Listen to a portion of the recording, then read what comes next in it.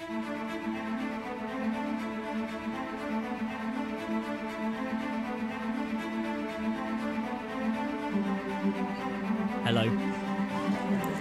What is this and why are we here? In a world.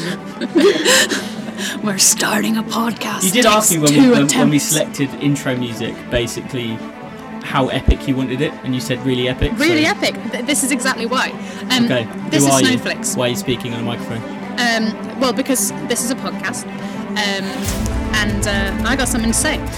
This is Snowflakes, the left-wing movie podcast. I'm Anna Fordham. Oh yeah, I'm James. And who are you? We have a third human. I'm Liana. Hi guys. Brilliant. And this is where I do the volume swell thing.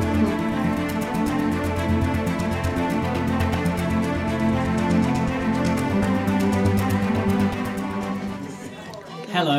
We're kind of in a pub. We're in a hotel bar. A hotel bar that serves alcohol. Yes. It is snowy, and it's actually International Women's Day, which I didn't realise. Happy accident. Hey. It is, and that shows you just how long ago we recorded this episode, because by the time you're listening to this, it's probably April. Shit, I shouldn't have said that, should I? Fuck, I dated it. No, but it's good, because we have our very first woman on the podcast. Hey. There we Well, go. there we go. Cheers to that, guys. Cheers. Happy International Women's Day. Yeah, fucking smashing that glass yeah. ceiling. Yeah. Right. Liana, what is your connection to the world of film? Oh, my connection is that I am a assistant director by trade. I started doing this just over a year ago now, and I was lucky enough to just get onto a shoot as a first AD more or less straight away. A feature film as well, and immediately I was like, "Ooh, yeah, I like this. This is good." Sick. What was the film you worked on, the first one? Oh, it was just some low budget horror movie. Just nothing. It's just a feature though. Yeah, but it was first. a feature. Yeah. But it was still very, Mm. low budget, hard work. I wasn't really present in pre-production in the way, excuse you. Sorry, I did that off mic, by the way. It was I don't know, it was my first kind of tell into the world of what filmmaking is. Even though, because I did film and TV production at uni, so I came from having that experience, but at the same time, even at uni, we didn't do a lot of hands-on, set kind of specified stuff. It was more. And is it theory. aiding? Is that what you want to do, or do you ultimately want to direct as well? Yeah, no. So, really, what I want to be doing is directing. Directing is the kind of, I say end goal. I've been lucky enough but you to directed direct. before, so I have directed, but yeah. I guess end goal in the sense that it's I want to be directing stuff that's actually good, and also I write really no offence to those past writers that I have. You want to kind of write the privilege as well, of right, exactly. You want to do it all, which is cool. Well, yeah, I guess so. Writing and directing, it would be the frickin' dream. That would be awesome. But at the same time, I would be more than happy to also just direct other people's work that I really just fell in love with and had that. It's funny you said so. For someone who's only AD'd for that long, you're definitely slightly terrifying. I'm joking. But that's that is the tell of a good first AD, isn't it? I know. Really. Liana's not terrifying. She's just she's to the point. Yeah, it's a I've worked tightrope. with Liana. How many projects have we worked on now? 3? 3, I think. 3 classics.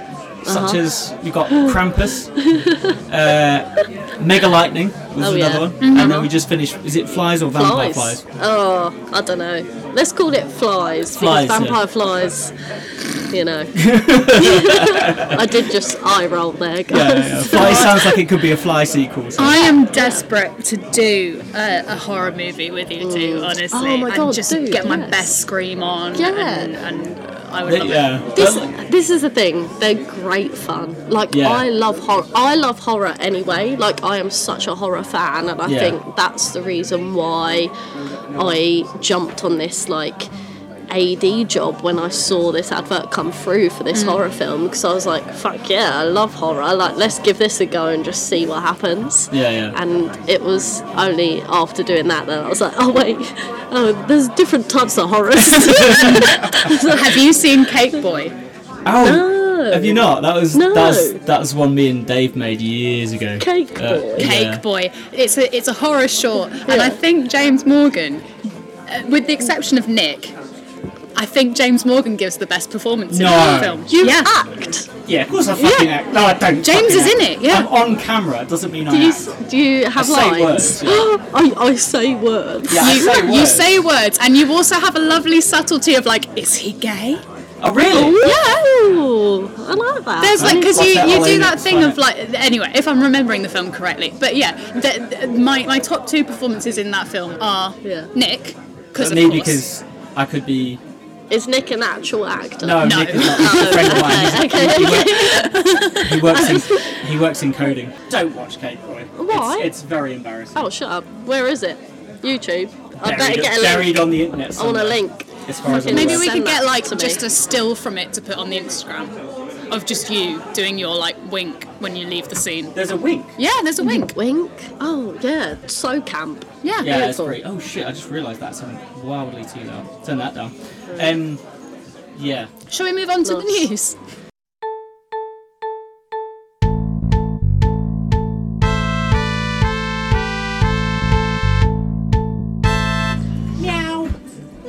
Oh, meow. Oh, Yes. meow, yeah. For some I reason that also song love always makes me want to this. meow. Sponsored by Cinepause. You can tell that's Nicole's. It's so good. Did you? I've got 2 little things to say for news, and then 2 big things. Okay. Should I start with my little things, and then we can ask Liana what she's doing? Yeah, and then I'll do some medium things. Great. So my little things are I've just finished the first season of Dimension 20's Dungeons and Dragons campaigns that they stream. Oh, is that like a live stream? It's not a live stream. This is the thing. So Critical Role, I love it, but it's very dense. Dimension 20 is like more edited, it's more concise, and they cut out like a lot of the very dense sort of heavy. How long like, have they been playing for? How long have I been playing for? They. 20. They. They. Yeah. Oh, the have they been Dimension playing for? 20. I don't know. Like, but what session is the last session? Do you know what I mean? Yeah. How? So this season was, I think it was 16 episodes, 12 to 16 episodes, and it was called Fantasy High, and it was set in an adventuring academy. It's very fun. It's like a John Hughes movie, That's Dungeons cool. and Dragons. That's cool. It's so fun. And Brennan Lee Mulligan is the dungeon master. And because it's edited, the episodes are like an hour and a half long. So they're like much more like... Rather than 3.5 hours. Rather than like 3.5 hours. Yeah. So Critical Role is amazing. But if you're looking for something that like can capture the attention span a bit more without the very heavy sort of mechanical gameplay stuff, highly recommend the Dimension 20. The first 2 seasons are available for free on YouTube. So I watched Fantasy High, and I've just started The Unsleeping City, which is a Dungeons and Dragons campaign set at Christmas in New York City. Oh my it's God. fucking brilliant. Oh my god. Wait, is it actually like fun to watch? Yeah. Because I know it's fun to play. I love playing D&D. Yeah. But like the Just thought as an of just observer, watching it. Yeah. Like, I think Is that it was. really entertaining? I think it depends. Yeah. Well, the players they get together are such like they love the role play element, and Okay, particularly okay. like so.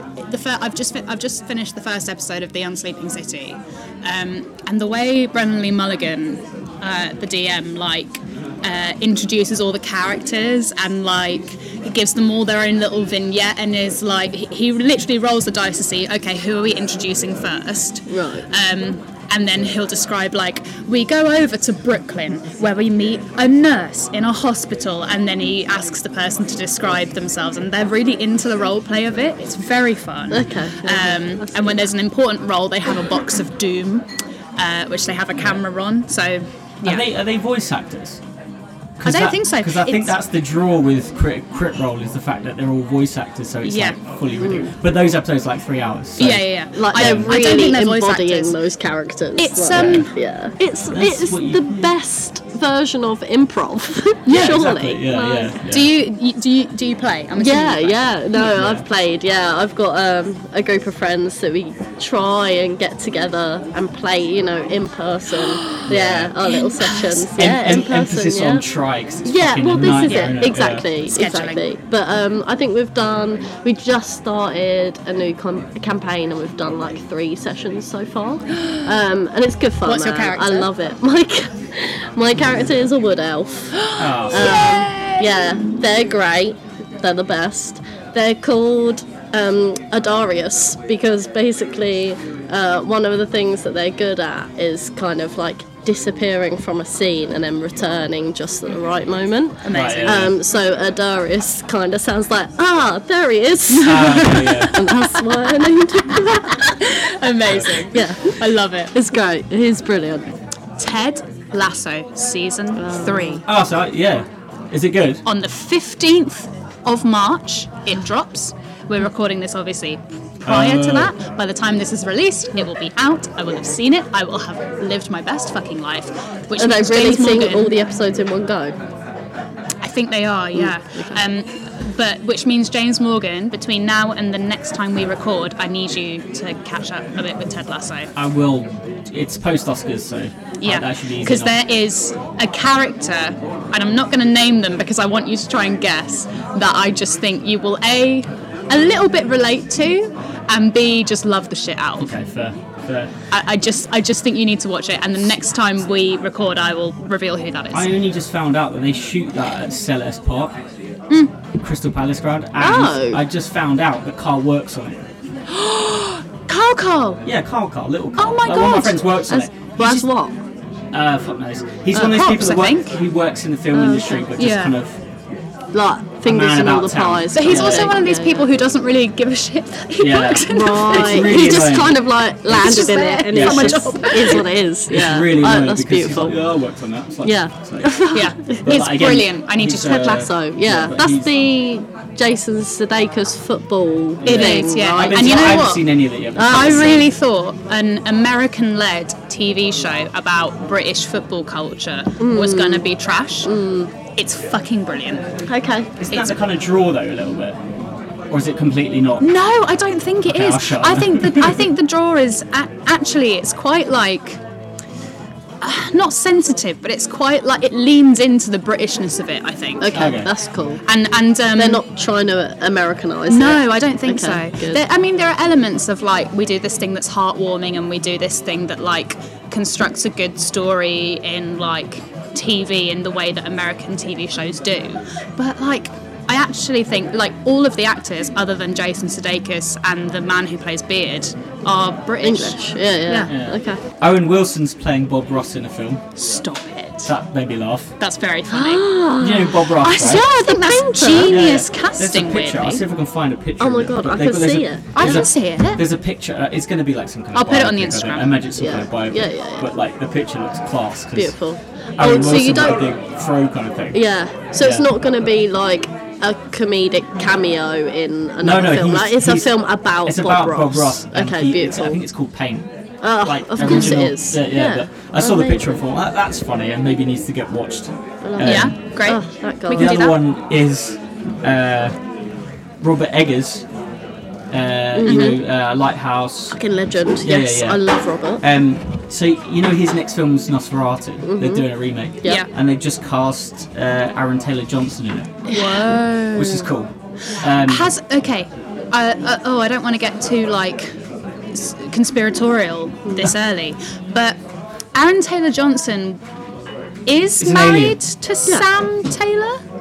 Is he still Yeah. married to Which Sam one's Sam Taylor? Taylor again? Remind Is me. she- She's a the older director one? who is like a lot older. Yeah, than him. They're still married. I They've think got they're still kids. married. Yeah, Because I think they there's Yeah. rumours that is like a bit on the rocks, and the internet is very excited because they met for the first time, I think, when he was 16. Yeah, and there's they like a think that is grooming like, aspect to their relationship, apparently. The internet is very much on his side. The internet always gets excited though. Yeah, they So, do. Anyway, so that's cool. But I was quite excited by that because Yeah. I think he's an actor that he does get like attention, but he for someone who probably could have been a bona fide absolute star, Totally. has kind of whether he's actively avoided it or not, I don't know. But He's he like- does roles which are like, Yeah, he's in that same like bracket as Robert Pattinson in my head, where like got to know him as like a teen star, but like has surpassed that. But I think Aaron Taylor-Johnson hasn't quite reached the same. Well, he didn't do the Twilight to start off with. See, He did Angus Thongs and Full frontal snogging. Full Frontal Snogging. That's the one. But they went with the American title for the film, which is fucking stupid. What's the other one? No, well, they didn't like Full Frontal. They thought it Frontal, was too like suggestive. Oh, and Perfect Snogging. Yeah. It's like the Golden Compass all over. But like, have you read the fucking books? Like, No. that's the whole point. Yeah, as a kid, as like a teenager, Like, I loved those books as a kid. I fucking loved them. If basically the cast for this film, Aaron Taylor-Johnson, is Emma he Corrin. playing Nosferatu? I don't know. No, I'm not okay. sure. That would be very cool. Emma Corrin's in it, who Yeah, we love them. stole your role. I I auditioned for Diana in The Crown. I say stole your role. way. I mean, got the job. But the thing is, Dude, I so see it. You could have nailed that. Yeah. it's very triggering, I think, isn't it? Or is it? No, I don't think so. I think Emma Corrin is like really talented, and also it's really nice to see non-binary people doing well. Yeah. Like- so, like, For sure. because when you said to me that, but look at, and I was like, oh yeah, I can see it. I still get texts occasionally whenever a new person has started watching that season of The Crown from people being like, you look so much like the person playing it. Right. And I'm like, it's funny that. Yeah, it is funny, but also it's not all about the looks. No. Like, No. But yeah, I've never seen The Crown. they're brilliant. I watched it over Nicole's shoulder. Yeah. It's funny because there are like two quite famous non-binary actors at the moment. They're both called Emma. There's Emma Darcy and there's Emma Corrin. Emma Darcy. And I look like both of them. Because Emma Darcy is House of the Dragon. Yep. Oh no, I've not I know seen- them well. I've not I seen House fancy of the the Dragon. pants off of them. They're Oh my amazing. God. Yeah, they're my the God. Negroni Spagliato with prosecco in it. Yeah. Exactly. But yeah, I am the flavour of the moment of non-binary. But have I got film roles? No. If you're a casting director and you're listening to this, right, and you can't get Emma Corrin or Emma Darcy, you Hire may as Anna. well have me. Yeah. Brilliant. Yeah. Have you got more news? Yeah, I've also got the other people in this film as well. Bill Skarsgård Oh, shit. and Willem Dafoe. I mean, the that's Skarsgårds. just a fucking mad. Liana, what, have you got personal news of what you're doing at the moment? What you're working on? Yeah, I do. Yeah, I've got a couple of projects coming up, which I'm quite excited for. Both, again, like kind of low budget passion projects, but I feel like it's so funny because a year ago when I first started doing this job, I was like, I can't wait to get on like the bigger budget stuff. Yeah. And then progressively over the course of this past year, I'm like, no, screw that, because I've heard stories of people working on these bigger budget things, and it's like, yeah, you don't have any kind of creative control, you know, it all works, it's all turning clogs, and it all is very systematic, and like, why would I want to be a part of that, you know? Especially in the AD world, I feel like once you hit bigger budget, you're basically just extra herding. Right, exactly. I do not want to be a shepherd. Like, that's not what I want to do. I want to be able to, make some cool kind of contributions to a filmmaking process. So, but yeah, I've got this really cool feature coming up called Diamond Sky. So look out for it, because I think it will be really, really fun. It's kind of a mix between like, I mean, this is me as the AD saying this, so I don't know whether the director would fully kind of approve, but I would say it's a mix of like Shutter Island and the Adjustment Bureau, and also like 500 Days of Summer. Like, it's really interesting. So I'm looking forward to that. That starts next month. But I also just came off of this like kind of post-heist film. Oh yeah, that was it. Yeah, I saw the stuff you put on Instagram, and I was like, But I mean, that was different because it was like one location. It was a set build as well. I've never worked on a film that had those kind of like, I guess, limitations. Like, they were quite restricting. What, on like the set? fact that you're just like it's a with a set bit- build and it's yeah. one location. Like, I learned a lot from that, and I kind of got to the point where I was like, ooh, like, what am I learning still now as an AD? Yeah. I just got into this cycle where I was doing the same kind of things, and it felt like I was just keeping myself like well oiled rather than actually learning stuff. Yeah. And then this shoot, I was like, oh yeah, wait, shit, things can be. I just swore. Can we swear on this podcast? By the way? Yeah, cool. Please. Jesus, I've said fuck like 3 times by now, right? I was like, I just heard myself say shit, and I was like, oh no. The C-bomb is perfectly fine. Okay, cool, perfect. Especially on International Women's Day. Yeah. Oh, please.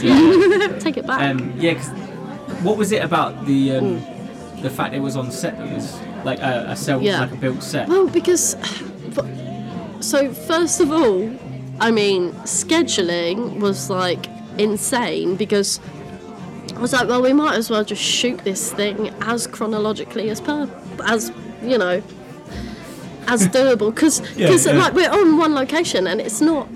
We're in a flat that's open plan. Yeah. It will take 2 seconds to pick up the camera and move it. Yeah. They already like pre-lit it, so it was all light and just walking rigged. into the same. It was just mad, and I was like, it got to the point where, I was like, oh, I've definitely given moments a lot more time than what I could have done. It's one of those things, isn't it? Because nice. I don't have really any experience apart from film school working on sets, just because it's always just been on location. So it's probably like a muscle that I'd have to like reattach to. It was mad. The idea that you could control everything as well. Right, so controlled. Apart from the fact that every now and then we'd hear a train. It's London, though, isn't it? Right? Yeah, exactly. We're gonna find that anywhere. But it was beautiful. It was ideal. Don't get me wrong, I mean, cabin fever kind of set in, and we all got sick and tired of the 4 walls that we were just in 24/7. But no, it was great, and that's actually like one of the best things I've worked on so far. Is it? Like script wise, absolutely beautiful script. Performance wise, oh my god, the like performances in this film are just incredible, and it really just like. It just reignited like that kind of love and passion it's again. It's good though when it happens, though, isn't it? So like when you're good. working on something and then like you're like, shit, this is why I got to do this. Yeah, literally. It's beautiful. I love it. There's nothing like just doing the same thing over and over again because you just get hit with, oh shit, I'm starting to treat this quote unquote like a job. Sure. Do you know what I mean? Yeah. But yeah, no, that sounds cool. Yeah. Shall I get into some award season news? Yeah, go on, do it. Okay. Because we're nearly out of it. Oh, like, don't. for some reason, I feel so out of it this year with like the Oscars and stuff. I know this I'm sounds like, mad, but normally I watch every single Oscar film. Yeah. Every single one. Yeah. I've not done this year. I just not had the time to. No. So I'll start. So since we last recorded, we've had the SAG Awards and the BAFTAs. Mm-hmm. Yeah. So I'll start with the SAG Awards because it's slightly less depressing. Also, I love that you pronounce it SAG. SAG. I've always pronounced it SAG. Yeah. SAG Awards. I'd say SAG SAG. Awards. Yeah. Would you? Oh, I say SAG. Is it 2 A's? No, it's one. SAG. Oh yeah, because it's not SAG. Screen Actors. Yeah, is it? Screen acting. 3 of the 4 acting in film awards went to Everything Everywhere All at Once. Yeah, isn't that So like we got Michelle Yeoh, Kei Hai Kwan, and Jamie Lee Curtis. All won for Everything Everywhere All at Once, and the best actor went to Brendan Fraser. That's kind of as expected, isn't it? Yeah, I think that's nothing pretty really, expected. Like, out. That's quite nice. Outstanding performance by a cast, Everything Everywhere All at Once. Oh, that's the ensemble one, right? Mm-hmm. Yeah. Outstanding performance by a stunt ensemble, Top Gun Gun. Maverick. I still haven't seen that. it. I've not seen Top Gun Maverick, so I can't really argue with it. But yeah, and then everything else is TV, except for the Lifetime Achievement Award went to Sally Field. We then get to the fucking BAFTAs, and this will come up later, so I'm gonna not try and spend too much time on it. Best Actor, Austin Butler.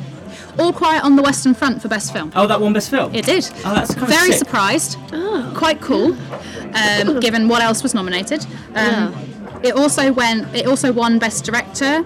It won Best Film Not in the English Language. It won Best Adapted Screenplay. It won Best Original Score. Wow.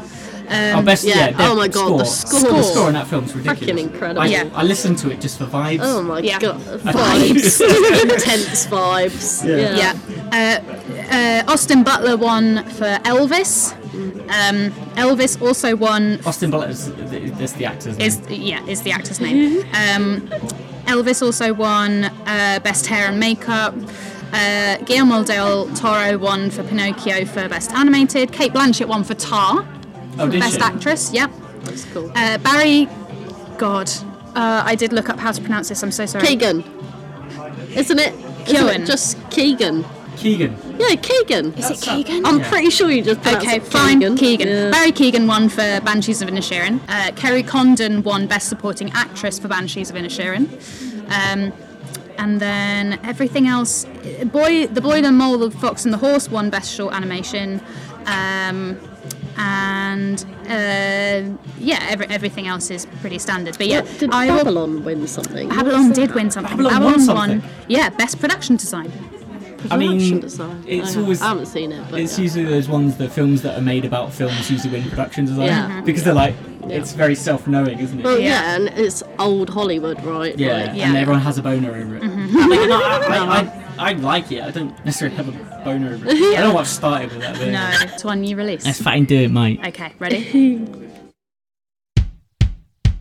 You've got the flu and lost your shoe. Saw The View and you said boo. But listen, you don't feel blue because we've watched something new. Sick. Wow. Ridiculous. No, it's great. We watched The Banshees of Inisherin. Yeah. I watched Spoiler alert for The Banshees of Inisherin. Trigger warning 4. Okay, so I went on Does the Dog Die? Immediately. Oh, did you? Yes. Right, because I didn't. But I think you robbed yourself of a spoiler there. Yeah. Why are you doing that? Because there's a great moment where it doesn't happen. No. But yes, I really care. It's a film. I went on Does the Dog Die, and learnt on Does the Dog Die, spoiler alert, that the donkey dies. Oh, it's heartbreaking. It's heartbreaking. I know, his best friend. Heartbreaking. So I was grateful to have gone on Does the Dog Die. So spoiler alert for animal death. Yeah. Spoiler alert for... Immediately when that scene comes up, I was like, oh shit. It's horrible. And I was like, I wonder if Anna's been on Does the Dog Die. I went on Does the Dog Die. Okay, well, I went on Does the Dog Die because obviously I saw the dog. And I was like, oh shit, and also, I need to know. it is my favourite dog of all time. Really? It's so beautiful. Yeah, Collie. It's a collie. Yeah. And I was like, if that dog dies... Shit. So, Banshees of Inisherin. The plot is two Irish men during the Civil War on the island of Inisherin. Which is fictional. Yeah. Is the island fictional? Yeah, fictional. Doesn't exist. Doesn't Oh shit, I didn't know that. One, they've been best mates for ages. One of them decides doesn't want to be mates anymore. Doesn't really give a great explanation. No. It's because he wants to focus on himself and making himself a better person. And he says that his friend is dull. And his friend is dull. And his friend... do you know what it reminded me of? You know when people say, like, always try and be the smartest person in the room. And I think, Brennan's character just got annoyed with always being the smartest person in the room. Yeah. Or in his own mind, anyway, because, So then... That's basically how you learn about the film, isn't it? That's your... It's like, do you want to come to the pub? No. Which is devastating, to be honest. Well, he doesn't even say no, he just doesn't respond. Because when I message friends and say, do you want to go to the pub? And they say no, I'm like... brutal. Heartbreaking. Yeah. So then this friend, Colin Farrell's character, keeps pestering Brendan Fraser? What am I talking about? Brendan Gleeson. Thank you. Kind of the same name. Keeps pestering Brendan Gleeson. He's like, why don't you want to be friends? And he's like, look, if you keep pestering me, I'm going to start chopping my fingers off and throwing them at your door. And spoiler, fingers do get chopped. And he does. Colin Farrell's best friend, the donkey, chokes on one of these fingers, and in revenge, Colin Farrell burns down Brendan Gleeson's house, but not his dog, and the friendship is like officially over. Yeah. So that was the film, not just the synopsis. That was the entire film. No, it wasn't the entire film. But what did you think? Because there's a lot that I really liked about it. Yeah. I have reservations about certain aspects. And I hate to say it, Go on. one of those aspects is Barry Keoghan's performance. Okay. Yeah. I hate to say it. I really like him. I think he's brilliant, and I think part of this might be the way he was directed. But I had to try and turn off that thing. When you're an actor and you're on screen, you're basically told, like, think loud, but talk and act quiet. Like, you don't want to... If you do anything too big, it will be too busy and people won't be able to focus on you. Too big on screen. Yeah. It's the fact that camera picks up the most minuscule like nuance. And his performance is very large, which... in general I don't hate, because I'm like, okay, well we're trying something new and that's fine. But also he's a neurodivergent character. Yeah. Right? He's definitely coded neurodivergent. Yeah. But I guess what I was struggling with was like, so in the writing, Barry Keoghan's character is somebody that has been sexually abused, and he's often referred to as like the island gom, I think is the word they use, which is basically like the village idiot. Sure. So yeah, this character is like basically code, I would say autistic almost. Yeah, totally. No, he's definitely on the spectrum for autism, for sure. Like, that's something. Yeah. And the thing is, the first thing you learn about this character is he's been barred from the pub for being creepy to women. That's the first thing you learn about this character. And he continues sort of, not to be creepy, but to be like slightly inappropriate with female characters throughout. And it wasn't... And the thing is, when you are somebody that has experienced sexual abuse, one of the things they look for when children have experienced sexual abuse is hypersexuality. It is one of the, like, symptoms, I guess. Right. And it wasn't signposted for me enough that the reason this character behaves like this is because of the horrific abuse they faced. Yeah. Do you know what I mean? Yeah, I get that.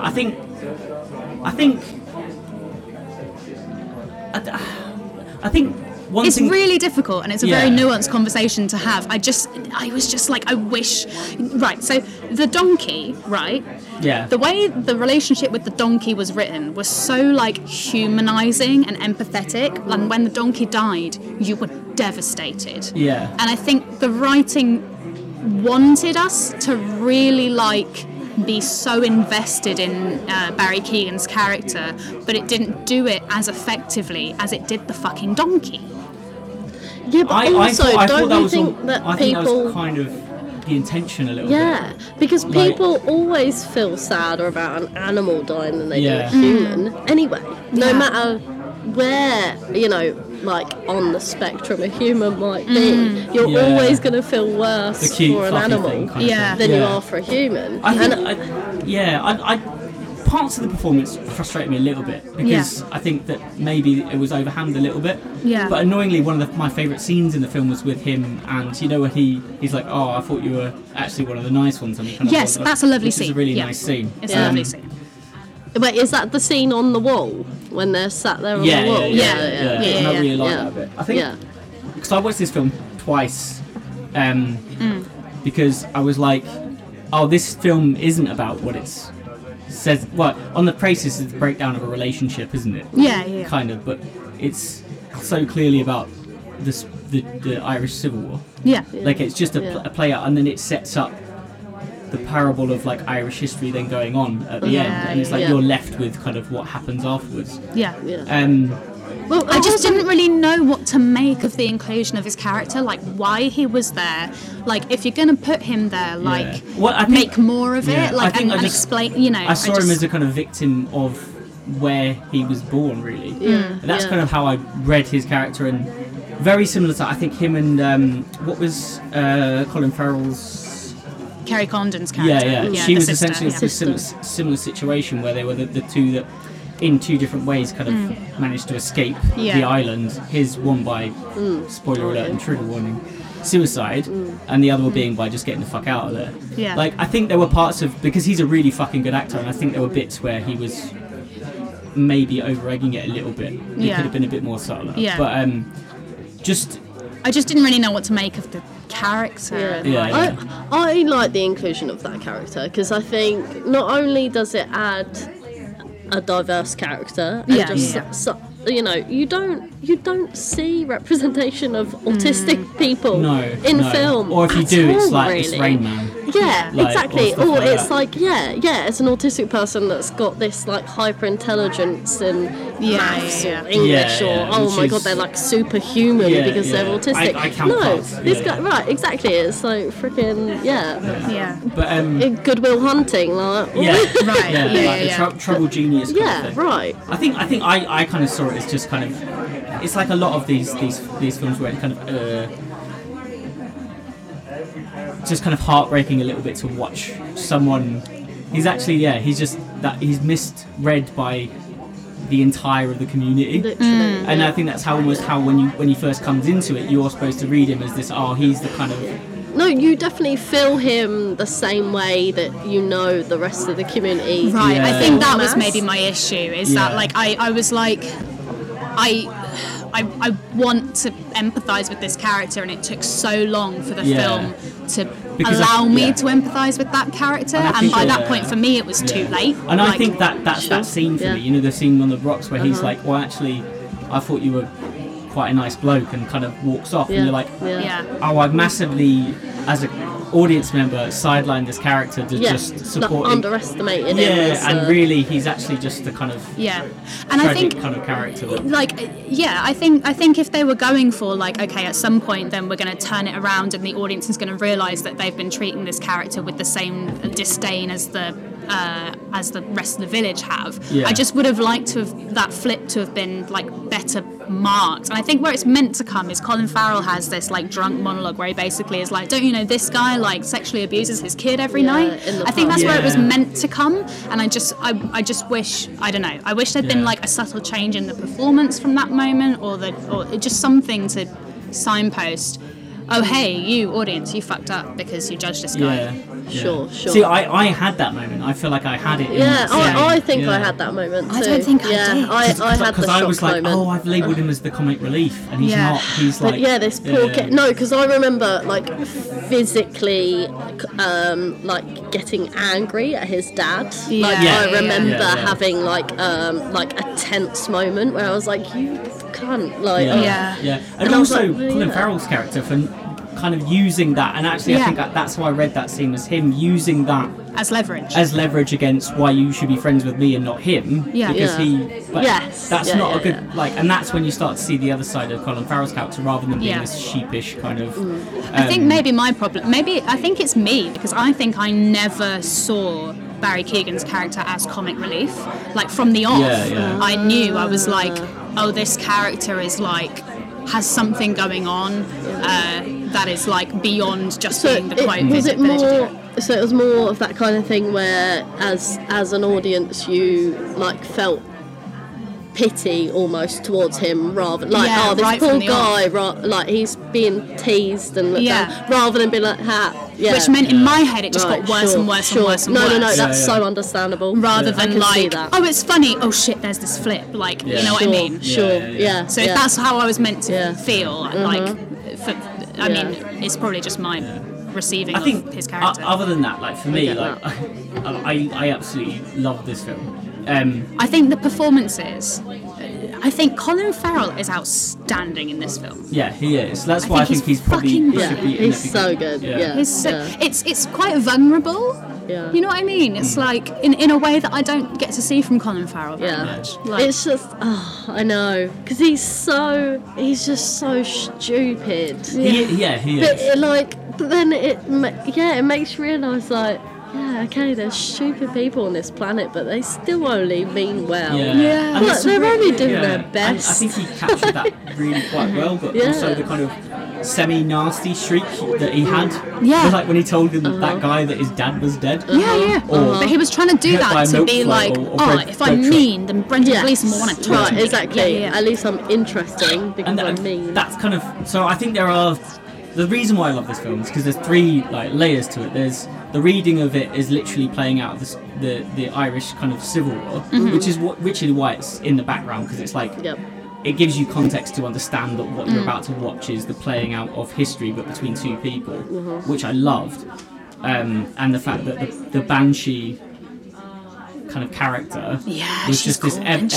ever. But I love the fact, the little subtlety, like where like the people that leave the island, like i.e. his sister, make notice of her and realise that she's there, whereas he palms her off. And it's almost like, well, there's two different ways you can read that. It's like that is the depression and the suck of the island, and the fact that she's kind of realised it and got out, but also she's basically there to basically represent death. But also the sad thing is, because they all see her, and like banshees in Irish mythology are supposed to be like a death of a family member, right? That's Right. And so the fact that everyone in the island sees this lady, it just proves that they're all basically a family, and they're all experiencing death through the Civil War. But the fact that they're all seeing the same lady, is the fact that they're essentially connected they are in that one way. family. And I think having done a lot of Irish history recently,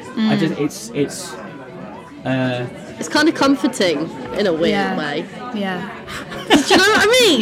Yeah, I see what you to mean. see like everybody's seeing the same thing, and no matter what their background and what their experience in life is, it's still like, I don't know, I find it, And Kerry Condon, the sister, is also for me a really exceptional performance. And she has this line that for me underpinned so much of the film, where Brendan Gleeson goes, I don't want to hang out with him anymore because he's boring. And she goes, you're all fecking boring. Yeah, that's one of my favourite lines of the film. It's so good. And then she fucks off because she's like, you're all so boring. And it's like, I love, because I was a bit worried that this was going to be like, oh, these guys don't realise how like fucking vapid and like annoying they are. And as soon as Martin McDonagh gave her that scene and that line, I was like, okay, this is self-aware. This is like, massively. Yeah. Of course it is. It's Martin McDonagh. I think the whole film is self-aware down to the fact that he didn't kill the dog. Right. Like that whole scene was the whole point was, is this going to be on Does the Dog Die? And he goes, why would I kill you? You're the nicest thing about him. And that's like, I was like, brilliant. It's so self-aware. I found you're all fucking boring. Brilliant. And also just fucking, I want to get a chance one time to fucking shoot a film in Ireland like this, because fuck me, like it's stunning. Promises like you could just turn the camera to the left and just film that, and then it looks epic and it's brilliant. It's gorgeous. Part of me wants to live there. I know that's the completely opposite of what you're supposed to take away from this, but I just want to hang out in that pub. The pub. Maybe once or twice. Not for your lifetime. Maybe. Hell. The other I don't know, it would be simpler though, wouldn't it? No, imagine. Something I thought was really effective in this film, in particularly Martin McDonagh's writing, he's a fucking brilliant writer. There is a play that he wrote very early in his career called The Beauty Queen of Lenan, which is about... I've read that. I've read that play. Stunning. It's about an old lady and who she's being looked after as she starts to go senile. It's a two-person play? I think they've got some supporting characters. A 4-person play, I think. Maybe. There's like a couple of... But if you ever get to see that performed by good actors, go and see it. It's fucking brilliant. Isn't it a mother and daughter? Yes. Isn't it a mother and daughter relationship? Yeah. Oh my god. Oh, it's wonderful. Absolutely beautiful. Yeah. He's a brilliant writer. But one thing I think he does really well in this film, the fact that he can write women so well. Yes. As well. I'm like, what? Like, that's crazy. Happy International Women's Day. Happy International Women's Day, Martin. But he does this, like, when you're in like a very like recluse, isolated community like this, something like your friend saying he doesn't want to be friends anymore is the end of the fucking world. That's why the parable is perfect. Because it's so small scale and it seems mundane. And it's about nothing, and then when you've got the symmetry of this huge war happening in the background, I was like, fucking love that shit. It's my favourite type of storytelling, is like the huge vastness and but it also highlights how pointless it all is. That's why it's fucking brilliant. Right, exactly. And it makes me want to shout out David Colvin, who is a friend of mine, who is a bagpiper, actor and playwright. Nice. At the same time. Genuinely, yes, at the same time. He's got a one-man show where he plays the bagpipes and also wrote it. He's working on a play at the moment called Hirscht, which is spelled Hirsch. No, Hirta, Hirscht, which is an island miles and fucking miles off the coast of Scotland, like past the Outer Hebrides, and he's writing a beautiful play about this isolated island community. If you liked this film and that aspect of Martin McDonagh's writing, when Hirscht comes out, go and see it, because you'll love it. It's really good. And the last thing I want to say about this film before I rate it is I really needed to know the donkey was okay after I finished watching this film. What, the actual donkey? The actual donkey. So I've got some facts about the donkey. Okay, beautiful, please. Lay it on me. I'm so here for donkey. The donkey is a miniature donkey whose real name is Jenny. Jenny. Her name in the film is Jenny, and her name in real life is Jenny. Now, when you use an animal like this in a film for extended scenes, it needs to have a double. Yeah. And they really struggled to find a double for Jenny because they made it. Did they make it? Yeah, they did. Yes. Because she is a teeny tiny donkey, even for a miniature donkey. She's like a tiny. micro donkey. She's like a micro donkey. Right. They found one. Her name is Nosy Rosie. I'm not joking. And it's a double. And the donkey double, her name is Nosy Rosie, and her and Jenny got on like a fucking house on fire. Oh. They loved each other very much, and Martin McDonagh, as a thank you for Jenny's contribution to this film, has paid for her to retire early. So Jenny is now living a lovely life. Wait, what was Jenny? Has Jenny been a movie star before? Apparently so. Oh, I was going to say just like away from walking like toddlers on the beach. Yeah, right. Like, yeah. So, but he's paid for her to retire from showbiz so she can just live the life of a normal donkey in a field. But what about Nosy Rosie? I don't know about Nosy. No, she has to keep working. No, that's it. But I want if they got on so well. I know. Isn't that really? Do they not? Like, obviously animals feel depression and sadness. Like, imagine them being together for months and getting on so well and now living apart. Like, put them together, Martin. Yeah. In my headcanon, they meet and they have play dates. That's why. Okay, well, I hope so. Well, we can all write letters. Yeah. All right.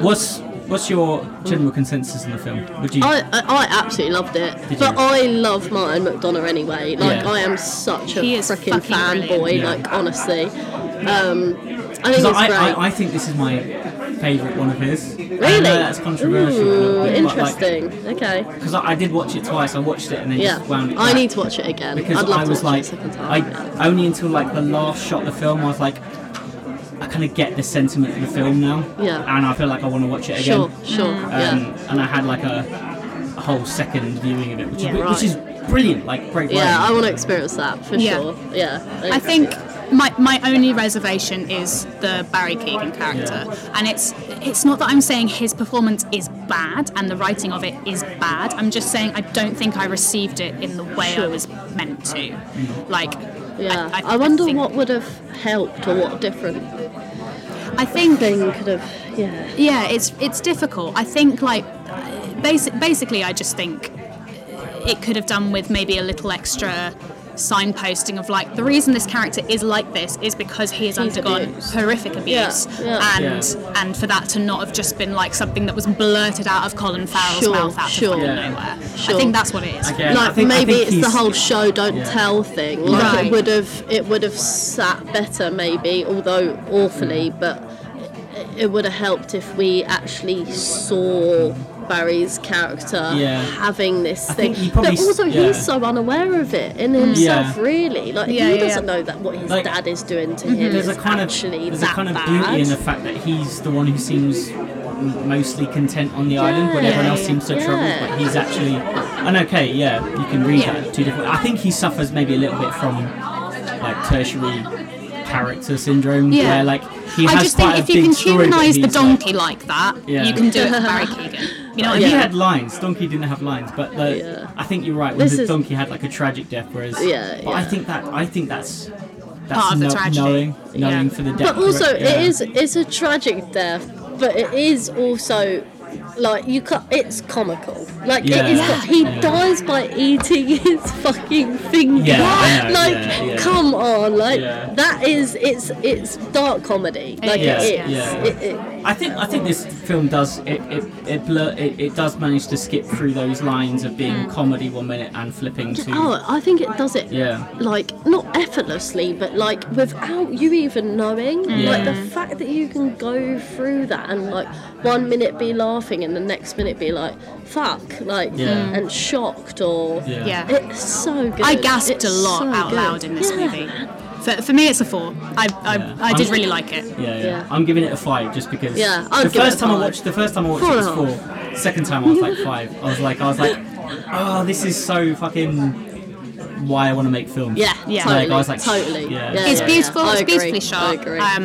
My questions that I have about it, I don't think are universal. I think that's just my experience of the movie. Yeah, which is fair. And Brendan Gleeson's always good. He's brilliant. It's always worth noting because He is brilliant. Yeah. No, he's such a miserable bastard. Yeah, I know, but if you're going to cast a miserable fucker in your film, No, You've got to have Brendan Gleeson. No, I know. On the It's topic of perfect. miserable bastards, shall we tell people to go fuck themselves? Yeah. Hey. Ready? You're a prick. You're a dick.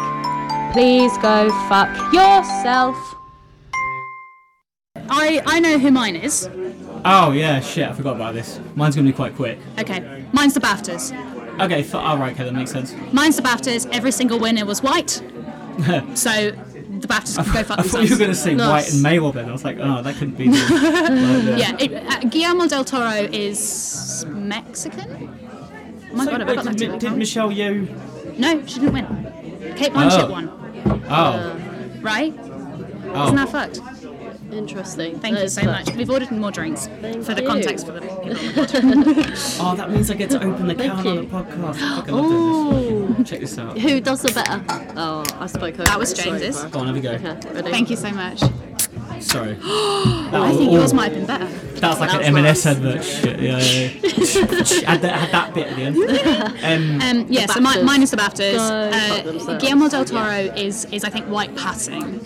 How many of the nominations does that work for? Like, I mean, like, Well, if you consider was it that particularly white nomination? Nobody from Everything Everywhere won. Viola Davis Yeah, was. see, that's a problem, isn't it? Yeah. Immediately. It immediately is a problem. I think Viola Davis was nominated. I think Angela Bassett was nominated. I think Hong Chow was nominated. This is the BAFTAs, yeah, not This is BAFTAs, yeah. Makes sense. I think, and also like as you said when we were talking about the documentaries, there's a bunch of things of like the documentary films, both short and feature. So who won Best Documentary in the BAFTAs then? Hold on, I can tell you. Oh, fuck. Have you seen All the Breathes yet? I haven't watched any of the docs. All the How Breathes bad is is like that? fucking like documentary Really? but shot What fucking. is it? What's it? It's Is it about amazing? it's set in Delhi and it's about these two brothers that rescue kites. The Oh, birds. Best documentary went to But like Navalny. it's shot on such a sorry, say that again. Navalny. Navalny. Okay, that's surprising. But yeah, so I'll read Austin Butler, All Quiet, Kate Blanchett, Navalny, Barry Keoghan, Edward Berger for All Quiet, Emma Mackey won for The Rising Star, Banshees of Inisherin, All Quiet, Kerry Condon, Irish Goodbye, Avatar, Way of the Water, All Quiet, All They're Quiet. blue. Like everything, it's all white. They did a picture. They did a You pitch. really missed my really shit joke. Then. Did I? Oh, Yeah. I'm so sorry. Oh god. They did a picture of all the BAFTA winners, Hey, and the guys. only person who was not white passing in the picture was Alison Hammond, who was the host. Huh. Yeah, It sucks. It's So like BAFTAs you can could go fuck only themselves. even feasibly say this is, just the way it is, which is a kind of redundant argument considering. Yeah, but then when you've got All Quiet, sorry, not All Quiet, Everything Everywhere, Yeah. and those ones that clearly deserve winners, and Yeah. then they've just overlooked them for. Stupid. Totally stupid. Yeah, so BAFTA, go fuck yourselves, because I'm sorry, there comes a point where if every single winner is white, that's almost not an accident. Yeah. Yeah. You know what I mean? So that's my Sure. go fuck yourselves. Nice. Speaking of white people, Yeah, go on. mine's Elon Musk. Yeah. I was hoping you were going to say this, guys. Well, yeah, so obviously Don't it's. fuck yourself. Yeah, he's Elon such a dick. Musk. I mean, I fucking hated him for my a long time. I But love that. Speaking of white people. yeah. The whitest of white. He is the whitest of No, white. it's basically, he's like sacking everyone at Twitter. Yeah. And he's like, But people have to contact him publicly on Twitter. yeah, well, that's basically the whole thing. Is he basically then got into an absolute spat with this guy that had been sacked. He was trying to find out if he'd been sacked or not, and then he Yeah. decided to have this What? back and forth In, with this guy. like on Twitter. Yeah, so he's a like Twitter it was employee. a quirky, Right, okay, yeah. lol, funny public Yeah, exchange. yeah. No, this Yeah. guy literally is trying to find out if you've laid him off He's or trying to not. find out if he'd lost his jobs and he worked for Twitter, which is basically what's Fuck happening you. to loads of the employees of them. Yeah. Right. And then he was like, oh, well, did you do anything anyway? Blah, blah, blah, posting these kind of mean replies. Yeah. And it's like, you're an adult. And, like, one, his boss as well. So, like, boss, which is, yeah, like, ridiculous. yeah. And he basically cast... Well, like, I think he basically mocked the idea that he was disabled as well. Yeah. So it was kind of like, oh, fuck. Like, you're an well, I mean, we all knew he was a piece of shit, but like I was just like, wow, this is next level piece of shit. He's obviously backtracking now and being like, oh, I didn't really realise quite how disabled he was, which is. Oh my god, that doesn't make it. I saw that and I was like, I was going through I didn't. stuff and I was like, oh fuck it, you're gonna get it this week because there's gonna be multiple other people. He's such a douchebag. But yeah, I was just like, oh fuck, man, that's like a new low even for Elon Musk. Yep. Yeah. Oh yeah. He's just so like out of it. Yeah. Like he's so just like unaware and disconnected from the rest of quote unquote bros love him, don't they? Yeah, they're like he's like the epitome of like bro culture where they're just like, oh yeah, but he's done it all, like, you know, self-made millionaire. It's like, because I saw that picture of him sat around a table at Twitter HQ or whatever, with his like the group of people that he'd actually kept on to help him, and they were all like young Asian guys that were all just staring at him like they were in love. And it's like, oh, of course you kept these guys on because they all want to kiss your feet. But anyway, like, who's your go fuck yourself, Liana? Oh, do you know what? the list is endless. Yeah, what is my... Oh, I don't know. Well, I mean, to be fair, okay, this is ridiculous, but go fuck yourself to my front door, because my front door is a piece of shit. And also, actually, no, here you go. At a wider stance, go fuck yourself, estate agents, right? Okay, literally, because Jesus Christ. This has been overdue on this podcast, I think. Oh my god, like, we pay our fucking rent. We pay a decent, substantial amount of rent. Okay, fair enough if the landlord doesn't want anything to do with the property, he just owns it. But then that is literally what you're there for, estate agents. Like, make the house livable and better. Like, the amount of time that it takes for them to do anything that's a little bit wrong in our property is it's crazy. I feel like it's worse in London as well. Oh my god, it's so like it bad. just months on end to get anything replaced. Or my dad actually once called out an estate agent of mine because basically the landlord was refusing to pay for a new boiler even though we had no heating or hot water. What? And my dad, on my behalf, asked for a rent reduction because we didn't have heating or hot water. And they said, sorry, we're impartial. We can't be seen to be taking your side by asking the landlord for a rent reduction. And my dad managed to back them into a corner of being like... My dad is a lawyer. Nice. My dad basically managed to back them into a corner and being like, okay, do you not think that by not asking the landlord to pay for a new boiler that you might be taking the landlord's side? And they basically were like, oh no, we're impartial. And my dad was like, I'm not sure how you can... Basically, he managed to back them into a corner by being like, yes, we serve the landlord's best interests. And we were like, there we go. There we go. Nice. Yeah. No, fuck them. Screw you guys. Yeah, fuck them. Go fuck yourselves, fuck estate the BAFTAs. agents. Yeah. Fuck estate agents. Yeah, fuck Elon Musk. Fuck Elon Musk. Imagine Elon Musk was your fucking landlord. Grim. Or estate agent. Yeah, I mean, he obviously owns plenty of properties that he probably rents out, so he's... Yeah. So all the same. Shall we There you go. do some film recommendations? Yeah, fucking do it. You ready? You like films and I like films. We're birds of a feather. So recommend me something good and we'll like films together. Oh, that's so cute. Do you know what that reminded me of? Like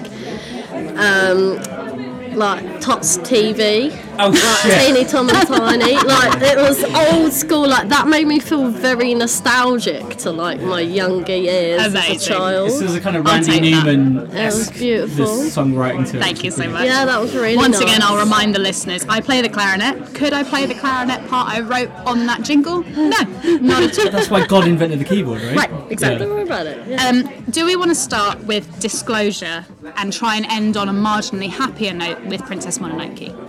Yeah. Yeah, that's me saying yes. Yes. So I recommended is there a question mark at James the end of that? the documentary film Disclosure because I think trans people in the media is a very important topic at this current moment. And I'm gonna basically the documentary is about the representation of trans people in the media. I'm gonna try really hard until you've said what you two got out of this documentary. to not say anything. Okay, cool. Sure. Do you want to start? Who? Me? Yeah. Yeah, okay, I'll start. I mean, I thought, yeah, exactly. It was a fucking eye-opening documentary for a start, for me. And it's just one of those things where progressively, as I watched, I was like, oh yeah, fucking, like, it just had a lot of shock factor, I guess, in just the way that, like, trans people are represented in the media. I mean, it's one of those things where I feel like we're only gonna learn more the more that things are spoken about, and the more that things are just talked about, and that, like, discussion and discourse is had. And I think these kind of documentaries dealing with the subject of just, like, trans, but also, like, I'm so glad. But one thing that I was really worried about was the fact that they were going to have, like, people who weren't transsexual on the show and, like, being part of. So, like, every single person that came on, I was like having to, like, are they? Just making sure that they are. Every single person that you see speak is transgender. Yeah, I'm pretty sure. Exactly. And I think in that sense it's quite good as well, because there's a lot of, especially the older lady. I had no idea she was trans. What's her name? Sandy Caldwell? Yeah. And, fuck me. Her contribution to the documentary. Was she the speaker right at the end? The black lady? Was, yes, with the bob and the pink top on. Yes. Fucking great. And also, so that, what you were saying when you were saying, like, it's the discourse, I love the fact that they talked about, I never knew that happened, the conversation on the chat show.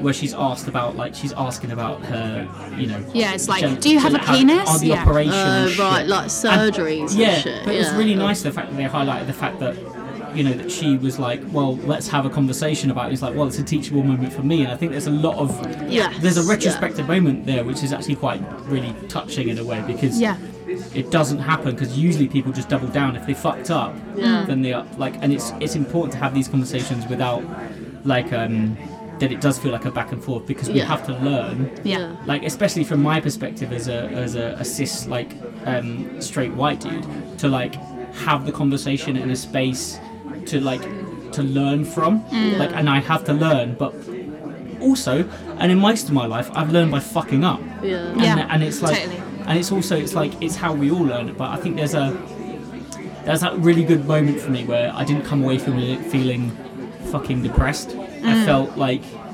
genuinely quite positive for stuff, and also, like, I learned quite a lot, from it. And also, this is from someone who feels like I have, maybe not on the pulse, but somewhere near it, around it. Sure, I can hear it at least, and I learned fucking shitloads. So it's it was a very like, mature. It's very mature. There are kind mature. of, so I kind of categorised this in my head, because I could talk about this documentary for fucking hours. I got so much out of it when I watched it the first time. I think I watched it when it first came out, in, I think, 2020. There are 4 things that I took out of it. The first being that in the UK, our media has a habit of interviewing cis white women about transgender issues.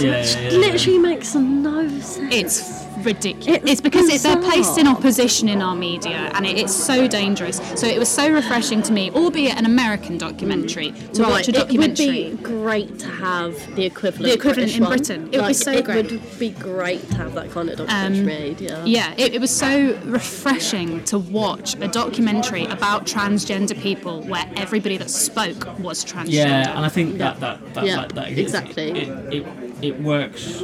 Well, it also needed to be the case, right? Because if that wasn't, and if they did have speakers on that were trans people, you do get a lot of documentaries like that where you sit there and there'll be one about, God knows, like there'll be one about, like, history of feminism across like the waves of feminism. And he's some dude. And they'll catch some bloke with his fucking library in his house. And it's like, okay, I get the kind of scholarly aspect, but we're not analysing this. We haven't but even the yet, historian they get on is a trans woman. Exactly. It's brilliant. And the second thing I really took out of it was the ever interchanging and interwoven relationship of transgender media and race. So they talk very early on, and that is interwoven throughout the documentary. It does not shy away from that relationship. They talk very early about Birth of a Nation, about the relationship between kind of the transgressive gender stuff in black and white films and also the blackface in black and white films. They talk about that very early on, and that kind of continues, and we start talking about like Paris is Burning and Pose, and you know, it becomes a very important discussion. It's a lot of drawing of the dots for me, this is because like it's stuff you kind of knew at the time, and you look back and you're like, oh yeah, there's stuff now that you watch and you kind of cringe over. It did create like, those links, and you're like, and then you like see black male comedians, it being like a rite of passage that at some point they have to dress up as a woman in their career. Annoyingly, the first time I ever heard about that was from Chappelle, because he commented on it, and he was saying like, what's this whole thing with black actors having to go through this mad rite of passage of wearing a dress, and it's down to that bit. It's just like, and when she talk about the ex kind of KKK and you know, lynching and stuff, you're like, fuck man, like this all comes from and have you seen Orange is the New Black yet? No, because I know you said this is one. No, so I'll tell you the reason I haven't seen it. I think I know the reason. You told me before. Yes, so I had a very terrible ex-boyfriend who the worst ex-boyfriend who was very threatened by the idea that I was bisexual and made me re-closet myself. And if I ever watched anything that seemed like I was enjoying watching women having sex with each other, he would get very angry. So he wouldn't let you watch it? Knowing that there were lesbian sex scenes in Orange is the New Black, I never watched it. And it's still... Fuck that guy. Right, fuck that guy. It's right at the top of my list. Once Ted Lasso is done, I will start Orange is the New Black. It's my I would say like it starts better than maybe it finishes. So we were talking about this the other day, how but like there's some bits in Orange is the New Black over the course of the time that they were very brave in the decisions they made. It's Laverne Cox in Orange is the New Black, isn't it? Yeah. I want to have dinner with her so bad. Yeah. I love her so much. Oh, she's great. Do you know, like, she honestly, in that documentary, just like listening to her talk, she's probably one of the most intelligent people on this planet. She's incredible. Like, I'm not even joking. I was just like, she just gets it. Like, she just gets like, life, and she just gets humans. As well. Yeah. For the positions that she's in now, like she's like a fucking megastar.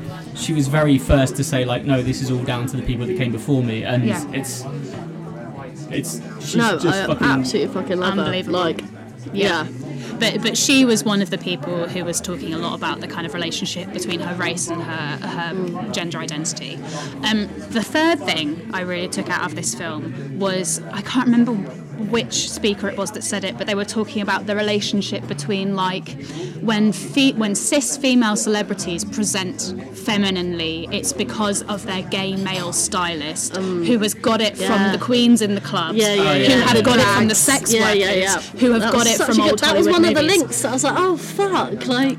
And yet, when we see trans women displaying this same ideal of femininity, we tell them they're upholding the patriarchy. We never say that to cis women anymore because we know it's a misogynistic thing to say. So don't say it to trans women. Literally. Ridiculous. And then the fourth thing I really took from it was this relationship between cis men playing trans women and the violence that trans women in real life encounter. The direct correlation. I think that's the kind of what it brings it back to, like the real stuff where you're like, oh, this is a documentary. You know? There's just so much. I learned so much. And I just, but like you say, I didn't come out of it being like, oh my god, the state of the world is fucking awful for trans people, which it is. But I came out of it being like, okay, well, look at these amazing trans people, and the representation that they deserve, and how we can make that happen. And like, I think it's a brilliant documentary. It's a 5. What's really quite like, because obviously I have to kind of analyse stuff from my perspective. And so to come out of it and feel quite, what's the word, like motivated? Like, to be a bit better with like, I mean, like I said, like I do feel like this but I learned so fucking much, but also I feel like I'm a bit more motivated in everything. Okay, what, as in like trying to make a difference or making sure that you've got a voice to help. Like, also, rather than be that prick, which I can be very much of the time, would just be like, oh fuck it, everyone's a dickhead, and be very like apathetic towards stuff like this, to actually be like, well, you know, people can learn, because when I was 13, we used to call people stupid shit, and I got up and grew up and stuff, and so maybe I shouldn't be quite so judgy around certain people and my peers and stuff, and be like, oh well, this is a conversation time. I mean, you can explain if you hear somebody, I'm not going to use the slur, but there is a slur that begins with T that you can call transgender people. It's six letters long. If you hear it, having seen this documentary, you're probably more likely to be like, hey, we shouldn't be saying that. Yeah. You know. And I think it's just calling people up on stuff, or just making them aware that actually, you know, that is offensive. Like whether it's, it just pisses me off how much people like take offence to offence. It's oh my god, yes, you know that this word or this phrase could hurt somebody. Just make the effort not to fucking say it. Like, Jesus, it's not that difficult. The offence thing that it always gets me. I always find it's like, well, like, do you realise the irony of you sound just as quote unquote triggered as everyone else? I'm offended that you're offended by what I just said. It's like, oh, we could do this forever until we all die. Yourself. I really love that you two got so much out of this documentary, because Nicole had already seen it, so she came in when I was watching it, and she was like, I remember her saying. However, she did say to me, she literally walked in at the worst possible time. I was like, I think like someone had messaged me, and she was like, you're not watching it if you're on your fucking phone, are you? And I was like, oh no, come on, man, that's Nicole calling you out here. I think the most important thing that I took from that documentary is just the fact that like we as just humans need to be creating more of a safe space for other humans, like to just be themselves. Like it's not like we're not coming to take stuff away. I said we. That's probably not the best way to describe it. But I have everything. You fucking I think this for me does exactly what I need a documentary to do, and for me that makes it a 5-star documentary. Yes, totally. Oh no, I don't. There was nothing more that I wanted. If anything, I actually wanted it to be longer. Like I wanted there to be more stuff for me to know about, and I know for a fact that there are, but it's, you know, it kind of relies on you to then go ahead and do your own research and look into it more. But it's like, oh no, it was done so well, and everything was presented so like black and white, you know. No grey area, nothing that like was confusing or was like hard to understand. It was so like, because you were taken from the kind of beginning through it, so you understood the context of the It's chronological, I think what I was surprised about, normally film like documentaries like this really bug me.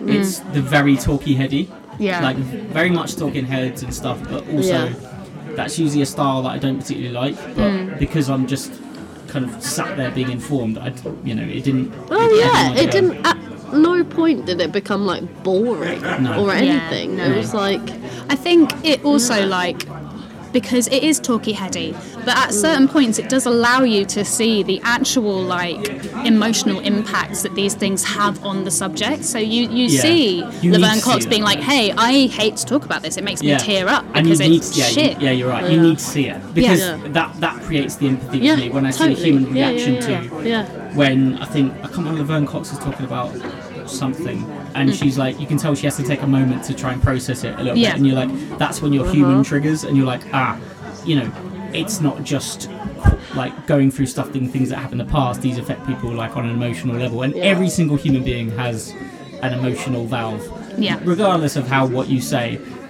There is a thing when you see someone cry, you don't feel happy, and if you do, then you're a Nazi. Literally. Are we unanimous on a 5? Yeah, man. Yeah, 100%. I don't. I find it weird. Why it wouldn't be. Documentaries like this, I find it weird to give a rating. So I think it's 5. I mean, I guess you could, like, if you feel like you didn't get anything out of it, but I think no. And it's a funny thing, like you as well, James, being like, that you came out of it feeling like positive or like motivated. Like, I still couldn't help myself but finish that and feel, but I think that's just me, it's just my take on it, but like I came out of it feeling fucking just angry and sad and just like, really, like, what? How long is it gonna take until people just accept other people? How long is it gonna take for these idiots to just be like more open-minded and just respectful and like and I just came out of it really fucking angry so that pissed me off. For that I'll take a 0.1 off of it to make me angry. No, but that's what a good doc does, you know. It's exactly that. So 5. Shall we use Princess Mononoke as a palate cleanser then? Because it's been taking a long time to get you to watch this film, because this is one of my favourite films. I can't believe you've never seen it. Have you seen other Studio Ghibli films? Yes, so I had seen Grave of the Fireflies is Ghibli, isn't it? Yeah, so I've not seen that one. The first one I ever saw was Grave of the Fireflies. Grave of the Fireflies. Then I saw Spirited Away. Then recently, my friend Richard Colvin made me watch My Neighbor Totoro. Totoro. Your Japanese pronunciation is very, very good. Is it? Yeah. Totoro. And now I've watched Princess Mononoke for the first time. Okay. The plot. This film there's a lot. You have so much more to watch. If those are the only ones that you watch, I'm like, whoa. I know. I want to watch Kiki's Delivery Service. Oh my god, I love Kiki's Delivery Service. It's probably one of my favourites. So for me, the reason why this film's fucking beautiful is because it's like, it's like semi like vegetarian vegan bait a little bit, because it's like sort of man versus nature, isn't it? But then really, it's told in such a, like, for a film that's an animation and stuff, but it's very like, you have a kind of semi kind of leper colony run by a woman with it it's run by a woman who basically harbours ex-sex workers. Yes, it's fucking brilliant. Yeah. Like, it's way ahead of its time, man. I fucking love this film. I got a shiver then. It's an epic. It's an epic on, like, Lord of the Rings proportions. Yeah, it is. It really is. It's big. It's massive. I was thinking, like, God, how am I going to summarise this plot? I wonder if maybe I don't need to. I think you just need to watch. I think most people have probably seen it, so. Also, the little things in the fucking tree. The little tree spirits. The tree spirits. I'm going to say the thing that I think will make you mad at me first. God damn it, you will start with a negative, but go on. I think I prefer Totoro. That's fine, you're allowed to prefer things. Yeah, absolutely. I thought you were going to say, I just thought it was a bit shit. No. I loved it, but when I came away... It's deep. Yeah, it's really deep. It's a heavy film. I think that's one thing that leans it for this, because it has quite a lot to say about. Yeah. But it's very timing wise. It kind of it works now. It works then, and it works when it was made. Yeah. And it's beautiful and it's epic, and I can totally. My friend Richard actually lived in Japan for a little while, and he says that, like, the way that kids dress up as Anna and Elsa from Frozen over here, they dress up as Princess Mononoke over there. Yeah, and isn't that just fucking badass as fuck? Yeah. Yeah. I'd so much rather that. She's such a badass. She's such a bad dude. Like that moment where she's like sucking the fucking poison out of the wolf and like spitting it out. You see her, she's got blood dripping down her face. So that was one of the big things when they tried to translate it into quote unquote American or English. They were talking about Disney. Were coming, and they said, well, we can't call her a princess and him a prince. And we were like, well, why? I said, because she doesn't act like a princess. And the director was like, yeah, go fuck yourself, you're getting the rights to make this film. And it was like, I was like, and then in 20 years time we're having conversations about Disney and it's a good point to note. Totally. How do you watch it? Did you watch it dubbed? I watched it in Japanese with English subtitles. The dub is good. The dub is decent. The dubs are good, but aren't the dubs done by Disney? for a lot of the studios. I think the Totoro ones are done by Disney. The original, I think, on this wasn't. I think it was because it's Billy Crudup who does the voice, I love and then the voice of the wolf is X-Files fucking Gillian Anderson. Yeah. And then the I think it's Jada Pinkett Smith is the it's like there's some good actors on There's there. some good voices, but I still the dub is better. Like the other one. the original. Yeah, the original's better. It's That's always it. Like I'd much rather always watch it. like the fucking the way the boars talk to each other, like it's fucking so good. They built an It's entire beautiful. like The sound design in that design's film fucking is incredible. insane. Like I would love to have been watched there, like sat there and watching them do all the Foley for that film because oh my god, like even just like when Princess Mononoke like climbs the wall and it's like running over the rooftops, like even just a simple patter of her feet like running across, it's like it's insane. It's so I was good. listening to my main takeaway from this film. I was listening to a podcast called "The Villain Was Right," which is really good. Really enjoyed it. But who was the villain? Eboshi.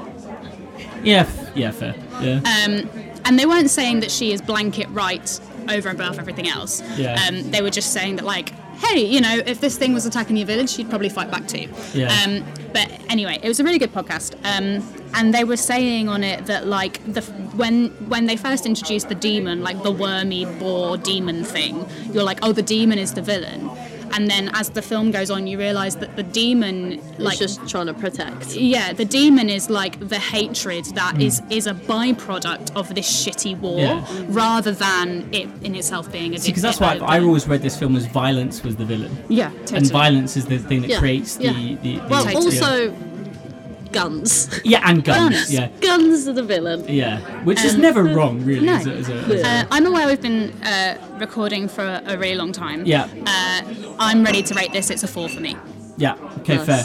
I don't need to rate it because it's one of my favourite films of all time. It's a 5 for James. Yeah, beautiful. There are other Studio Ghibli films that I way higher, so I would also give it a 4. But I do love Princess Mononoke. It's amazing. I have a tree spirit at the top of my Christmas tree every year. Yeah, you do. It's very cute. That is cute. I just realised we missed out the section where we need to recommend each other's films and shit. I was going to give you guys The Wind That Shakes the Barley, if you haven't seen it, because that's all about the Irish Civil War, and it like links back to Banshees, very much so, and it's a kind of sister comparison piece. What were you going to...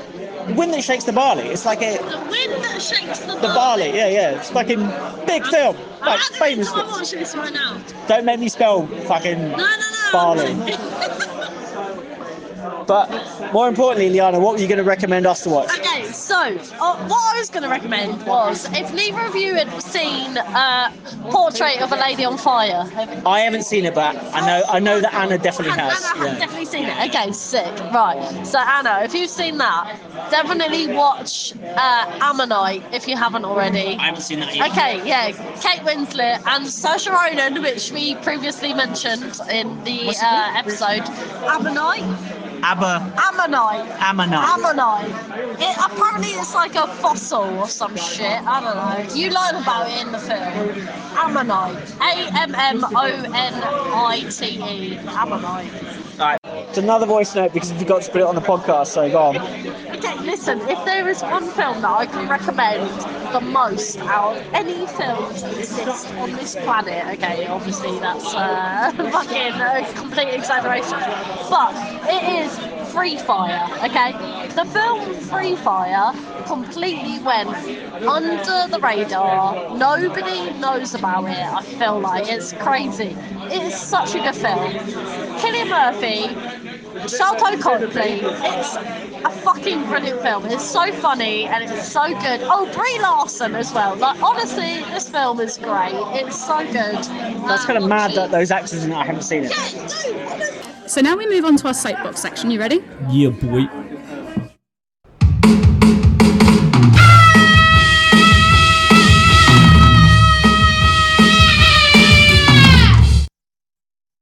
I should have warned you how loud that was. What is soapbox? Soapbox is like basically you get a minute to rant about something, and it will literally have to be a minute this week. So mine's really petty. They're the best though. Yeah. So I play the double bass, which means frequently I have to transport the double bass on public transport. And I would just like to... Is it bigger than you? It is bigger than me. So I have to lift this thing. It's literally like a tortoise shell. I have to bend over basically at a 90-degree angle. Become a TMNT. Pretty much. And it sits on my back, kind of like... I'm demonstrating. This is an audio medium. But like it sits on my back, and I like have to like hobble about and then take regular breaks when I'm walking around. And I'm just bored of how people treat me on public transport when I've got it. Yeah. Like, that's a big violin. I bet you wish you played the flute. You don't actually get those comments. Oh, yeah. Oh, every time. I play a game with myself called Double Bass Bingo. And today I had to transport it into London. I got them all. And either they're said directly to me or they're said about me. Sure. Like to the person that they're with. That's a big violin. Bet you wish you played the flute. People generally staring at me like I'm carrying a dead body. People almost bumping into it on purpose. And then they can say the thing. And then they can say the thing. Yeah. I've had people take pictures of me without asking when I'm carrying it. I hate people. It also makes me realise how inaccessible the underground is, especially if you've got a mobility aid or a wheelchair. And obviously, I can take it upstairs. It's a fucking nightmare, but I can do it. Yeah. And I'm just like, Jesus Christ, if I was in a wheelchair, this would be the worst journey ever. It would add like maybe 40 minutes onto this journey.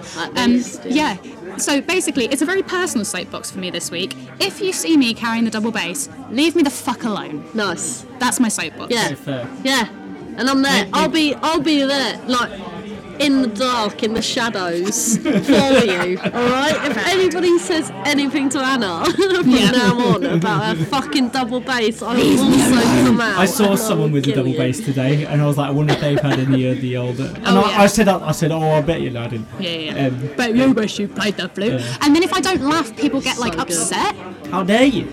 Not laugh at their mediocre. And I'm like, but you don't understand, this is the third time I've heard it this journey alone, and the journey's only an hour long. Yeah. Do you ever get like, oh, you should smile more? Yes. Like, Yes. Nice. Yeah. Dickheads. Oh my god. Anyone else got a soapbox? Mine's kind of like people on Instagram where they're like fucking like, oh, I fucking get up at 4 a.m. and fucking... We've all got the same 24 hours in a day. Yeah, you get 24 hours in a day, but I wake up at 4 a.m. and fucking like, I smash and I grind. Yeah. And do it's like, I don't. No. No. I work... Mode.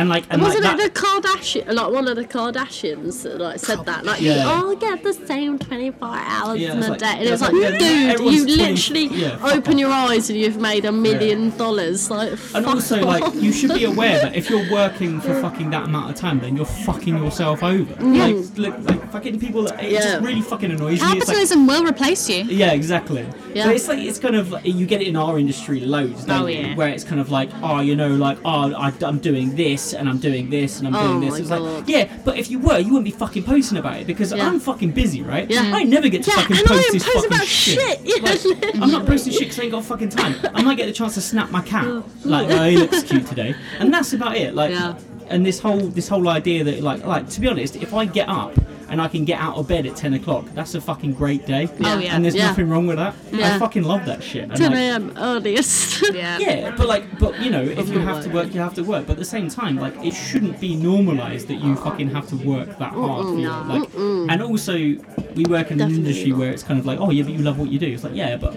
man wants to get out of bed at 10 a.m.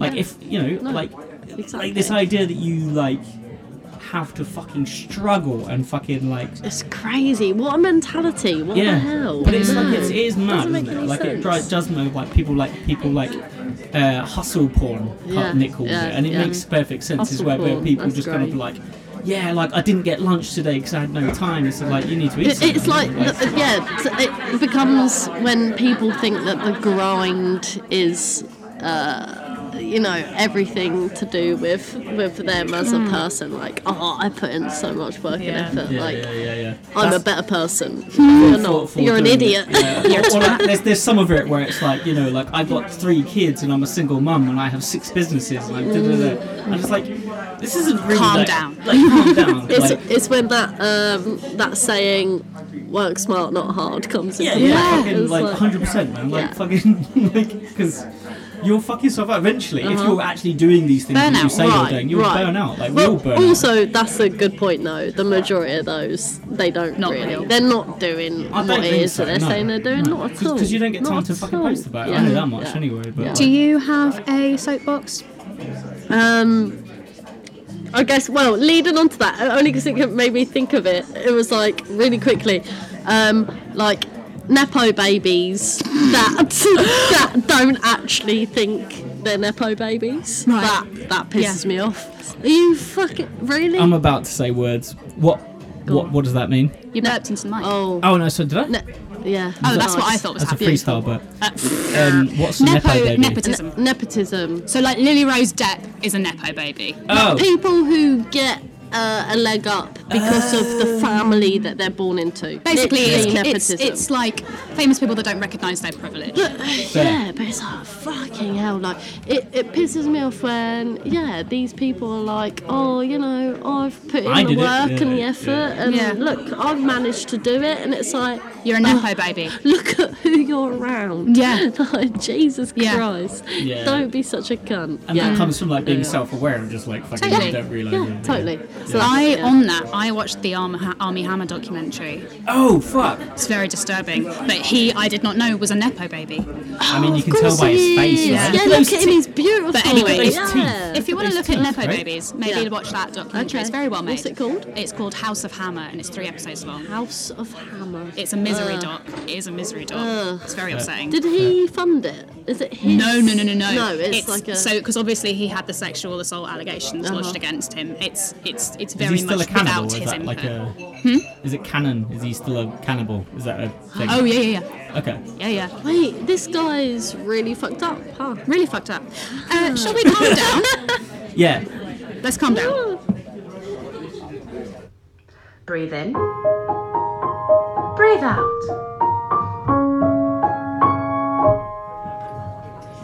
Calm down. It was come up too early on that. Nice. Yeah. No, that was nice. So I have to go last. So you guys go first. What is a thing that's made you happy that you'd like to use to calm down this week? Right, Leon, you can go first on this one. Mine's really boring. Happy? What? Question mark. What's made me happy? Okay, well, I guess, do you know what's made me happy? Like, meeting people that are like-minded. This guy looks like Guillermo del Toro, doesn't he? There's a man out the window that looks like Guillermo del Toro. That's how you get his business card. It makes me happy when I just meet other people that are like-minded and are just like, oh, I don't know, it just gives me, it's like, oh yeah, actually, life's not that shit. There are other people that have the same thoughts and, just like nice people. How often does that happen though? I don't know, like once in a year. I know. We're normalising it. It's true. It is about once a year. If anybody would like to apply to be Liana's friend. Just nice people. Nice people make me happy. Because there's a lot of shit people. Yeah, it's true. The majority of you cunts. Yeah, we do focus on the bad, don't we, with most stuff. Like. So, just like nice people. Nice. Yeah. Go on, you said yours was boring, go on. Yeah, but I've already done it before, but it's Arsenal Football Club. Hey. Oh, for God's sake. Yeah, sorry. Sorry, did you see Liverpool's win against United? Yeah, see, but that's all part of it. So I had what do you mean that's all part of it? Arsenal have nothing to fucking do with it. Don't even try. I had the best weekend of my entire life, and I may as well die now. Great. Because we had the last minute winner against Bournemouth from Nelson, who I basically went on an open mic night. Well, I didn't. There was an open mic guy there. And you just happened to be there. Yeah, I sabotaged it. I'm sorry, I know that's not done. You heckled? No, there was no one else there. It was just me, him, and Nick. And I basically spent the entire time singing about Reece Nelson. Nice. But it was a great night for me. And then the next day, I went to see the Arsenal ladies, and they beat Chelsea, and that was fantastic. Nice. And then I watched Liverpool thrash Man United 7-0 at the pub. And so there's all these people, and anyone but like just laughing at United fans. And I would say, like, this can't get any better. No. This is the best weekend ever, so I'm out. Peaked. Cool. I'm done. Cool. Nice. So again, it's football, but it probably will be this till the end of the season. Okay. Depending on what happens. Yeah, we'll see. Watch Ted Lasso and then we'll Yeah. that might be your calm down one day. My calm down is a folk singer called Hannah Rarity. Now, if you're a copyright human listening to this, I personally messaged Hannah on Instagram and she has given us permission to use this song. So you can take it up with her. Please be nice to her though, she's a lovely human. She won, I think, Scottish Folk Musician of the Year or Young Scottish Folk Musician of the Year or something, and she's got 2 albums and they're both amazing, and I'm prepping for a folk audition this week, so I've just been listening to her a lot, so I'm going to end the podcast with her song Kaleidoscope. Can I quickly, I forgot to use the soundboard again. Yeah, go on. Which is really annoying. Do you want to play Nicole's ad? Fuck, I forgot the ad. Hold on. You're listening to the Snowflix podcast, sponsored by Cinepause, offering simple, personal cinematography equipment rental in Surrey. Check out the latest gear on my website at cinepause.co.uk. Oh, I love it. I love my cat. It's this. That's what I call Yeah, there you go. I was going to say Fucking calm love down. There we go, cat. I love my cat. Thank you, Cinepause, for sponsoring us and for the use of our soundboard. Yes, Nicole, I'm getting them all legend. out. Woo-woo. And thank you, Liana, for being our second ever guest. Oh, my pleasure. Thank you. Nani? Oh, Nani. Yes, Jimmy, that's a shout out to you. No, thank you for having me, guys. It's been lovely. And now to close us out, here is Hannah Rarity with her original song, Kaleidoscope. Can I rap over it? Oh, James. I'd rather you didn't. Okay. See you. Your clock sits on the mantle now, counting down the day. Black and white in pictures proud, I think of you this way. Today is a kaleidoscope.